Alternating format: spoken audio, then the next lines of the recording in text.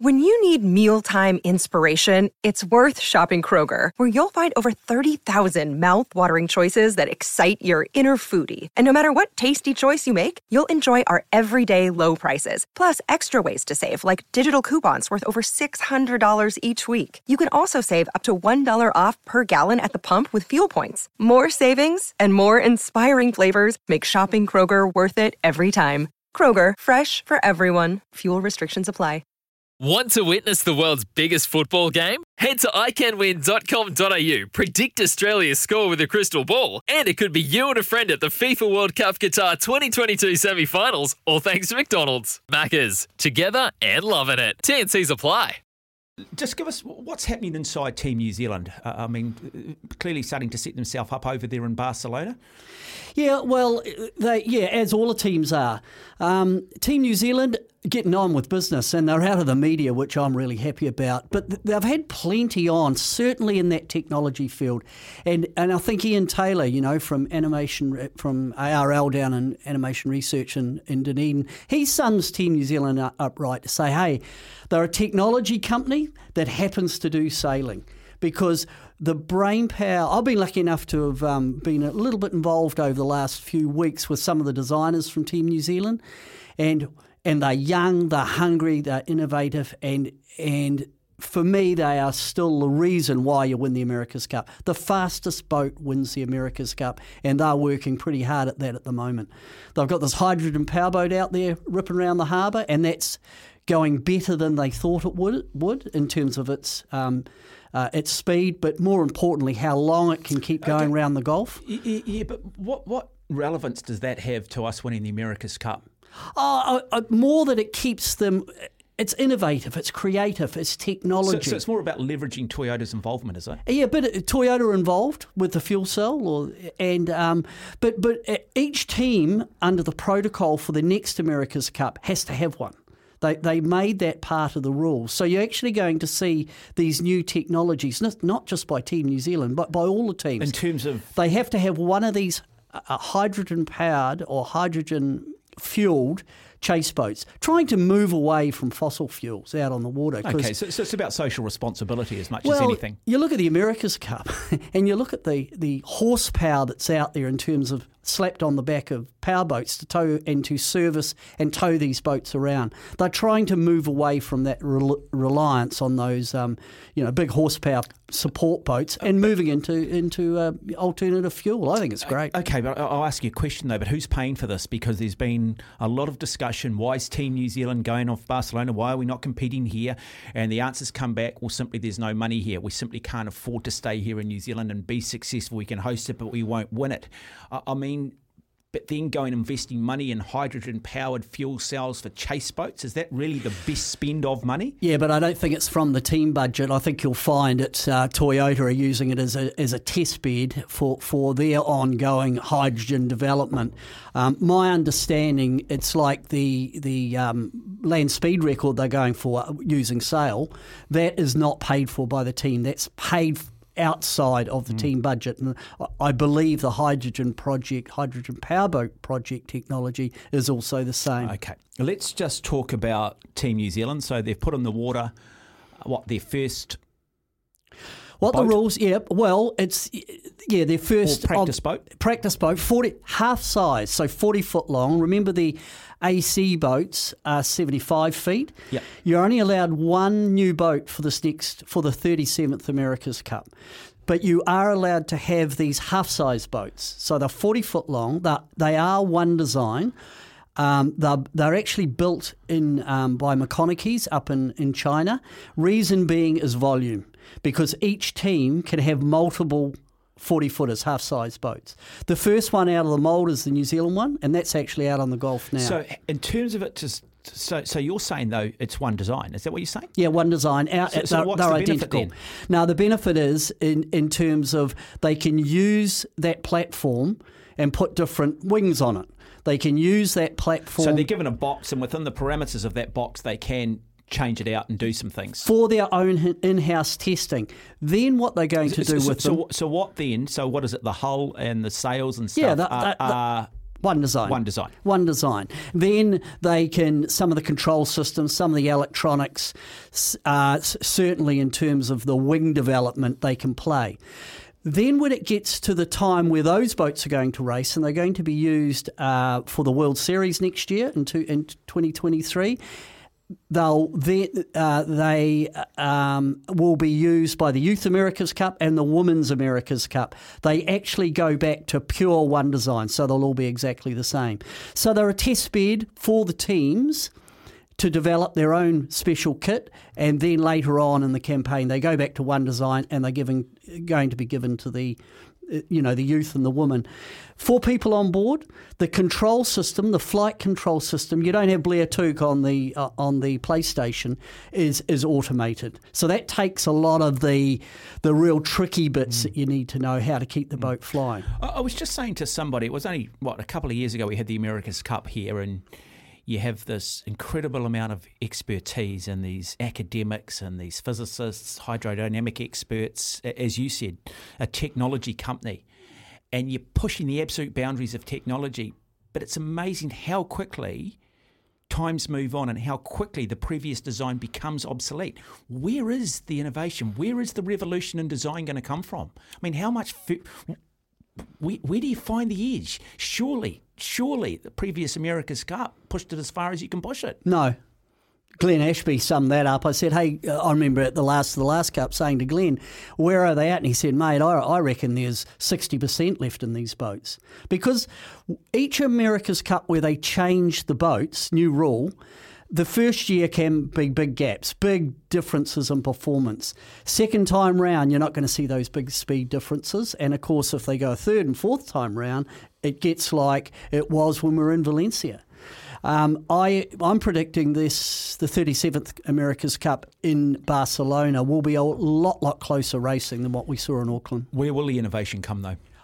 Wings, foils, and I think in the mainsails, because the mainsails on these boats are actually 2 sails on one mast. Now, how they interact with each other and how the battens work in that mainsail to make the soft wing is really tricky. Now, surely Team New Zealand, being the host of the America's Cup and pretty much having the ability to establish the next protocols in and around design, etc., they must be ahead of the game before they've come out with those requirements. They're not going to just suddenly make up a whole lot of stuff and not have the IP before they make those recommendations or put those rules in place. Balancing act, though, because if you make it too one-sided, people won't enter. People won't come to the party. Alinghi would not be there, so that's Ernesto Bertarelli, unless the Swiss think they've got a chance of winning. And remember, they've already won the America's Cup. They won it here. They haven't come back just to be nice to the America's Cup community. They've come back. So they think they've got a shot, and they have. So I think Team New Zealand has actually had to play the balancing act between saying, well, you know, we're ahead in the technology after the 36th Cup, which we had here, but we want entries for the 37th America's Cup. Therefore, the rules have to be fair enough to entice challengers to challenge. Okay. And I think they've done that quite well. I watched the recent, my daughter had a birthday and we hired out a movie theatre. I watched the recent Maverick movie, Top Gun. Cool, and there's that line in that says it's the pilot, not the plane. There's a less politically correct way of saying it's the Indian, not the arrow, which is one I've used for years, and I don't mean it in any negative way at all. How much of it's the Indian? How much of it's the arrow? How much of it's the pilot? How much of it's the plane? I think in the America's Cup, and there's, you know, you won't get it. If you are not equal speed, if your technology is wanting, you will get beaten. The fastest boat will win the America's Cup. What are the variables? Obviously the crew. Reliability with these sort of boats becomes a big factor, as we saw here, you know, illustrated by American Magic falling over. Notwithstanding that, I thought at the end of the Cup here, the New Zealand boat was a generation ahead. So because we didn't sail well, did we, at times? Not really. Burling was not at Burling's best. Burling reputation, he didn't live up to that during that America's Cup campaign. We were terrible at starting, weren't we? Up to race 6, it was 3-3, remember? Now, they didn't lose a race after that. They figured it out. But take the sailing crew away, just look at that technology. That boat was a generation ahead. So the New Zealanders start at a very high level compared with the other boats that were here. Remember, you're only allowed to build one boat. Here, when it was in Auckland, you could build 2 boats. That is not the case. So and that's you only just get one shot. Keeping the cost down, isn't it? Yeah, that's cost saving.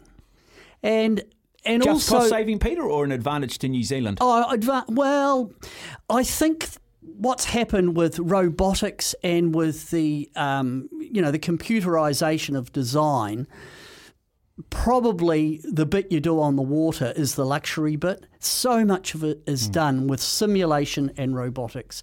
So they know exactly what they're dealing with before they get these beasts out on the water. Coming up to 15 minutes after 6, you're listening to SENZ.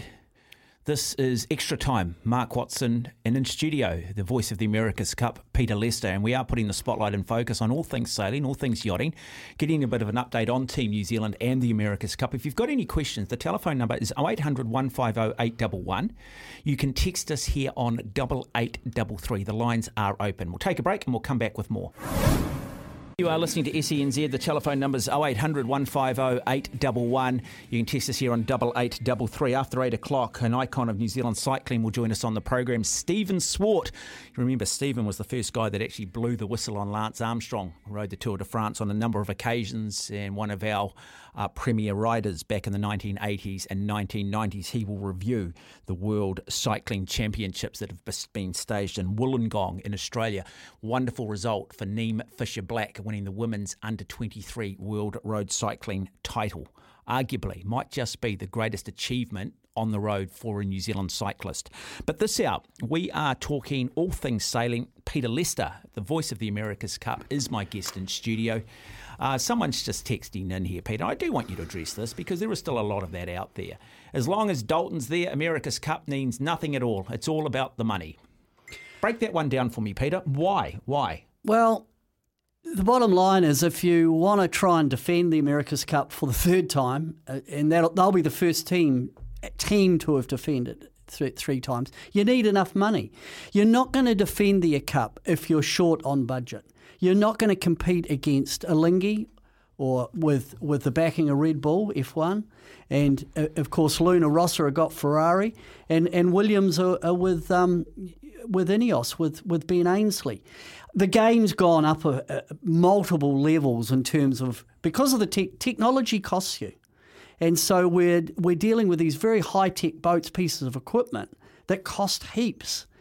And for a country like New Zealand to compete, it's amazing that we compete at this level, to be honest, in terms of our industrial base compared with the US or Italy or Europe. And look, no one was gutted more than me that it couldn't be here, but I understand why. And what's driving the bus is to run that team at Emirates Team New Zealand, there's a cost. And and as you said, this is a technology company. These guys that a lot of the salaries are going to are not sailors. They would pick up huge salaries working for technology companies anywhere in the world and take their skills and apply them to other industries. Yeah, not just yachting. Yeah, they're elected to use their skills in the sailing sphere. Let's get it in context. Team New Zealand, when they get fully up and running, probably will be 150 people. Out of that 150 people, there's probably only, and I'm guessing, there's eight sailors on the boat and another probably 4 or 5 reserves. That's it. The actual sporting component is small. You look at the design office, they'll be in excess of 65 people in there once they get fully up and operational. And in fact, I know they're pretty heavy at the moment because right now they're starting to design that boat. That boat will have to... The build will start, I'm guessing now, April, May next year. So they're well into design already. It's a design solution that has a sport component. Will a boat be built here? Yes, built here. So in-house. It will be built here. Yeah, boat so built the yachting here. industry here is still benefiting. Oh, big time. Absolutely. Even the 40-footers, the hulls are being built in... All of them. In China, because there's just not the capacity here to build that amount of boats. But all the componentry, a lot of the componentry, the masts, the sails, the foil control system, all being built in New Zealand. Is the close date for entries closed? Do we have a confirmation on the number of challenges? Yeah, it is closed, but late entries, of course. So what you've got right now are four challenges, with the French still sitting... So what have we got? Alinghi? We've got the British... Yes, Alinghi, the British, the Luna Rossa, and Ineos, the GBR. Okay. And they're all capable of winning. They're not soft teams. Because when I think back, to some of the really good America's Cup Challenger Series, Valencia was fantastic. But even in Valencia where you had, I can't remember, there were 10 or 12 teams, really there were only 4 at the top that were at the level of what we're seeing here now. The regatta in Barcelona Challenger Series will be red hot.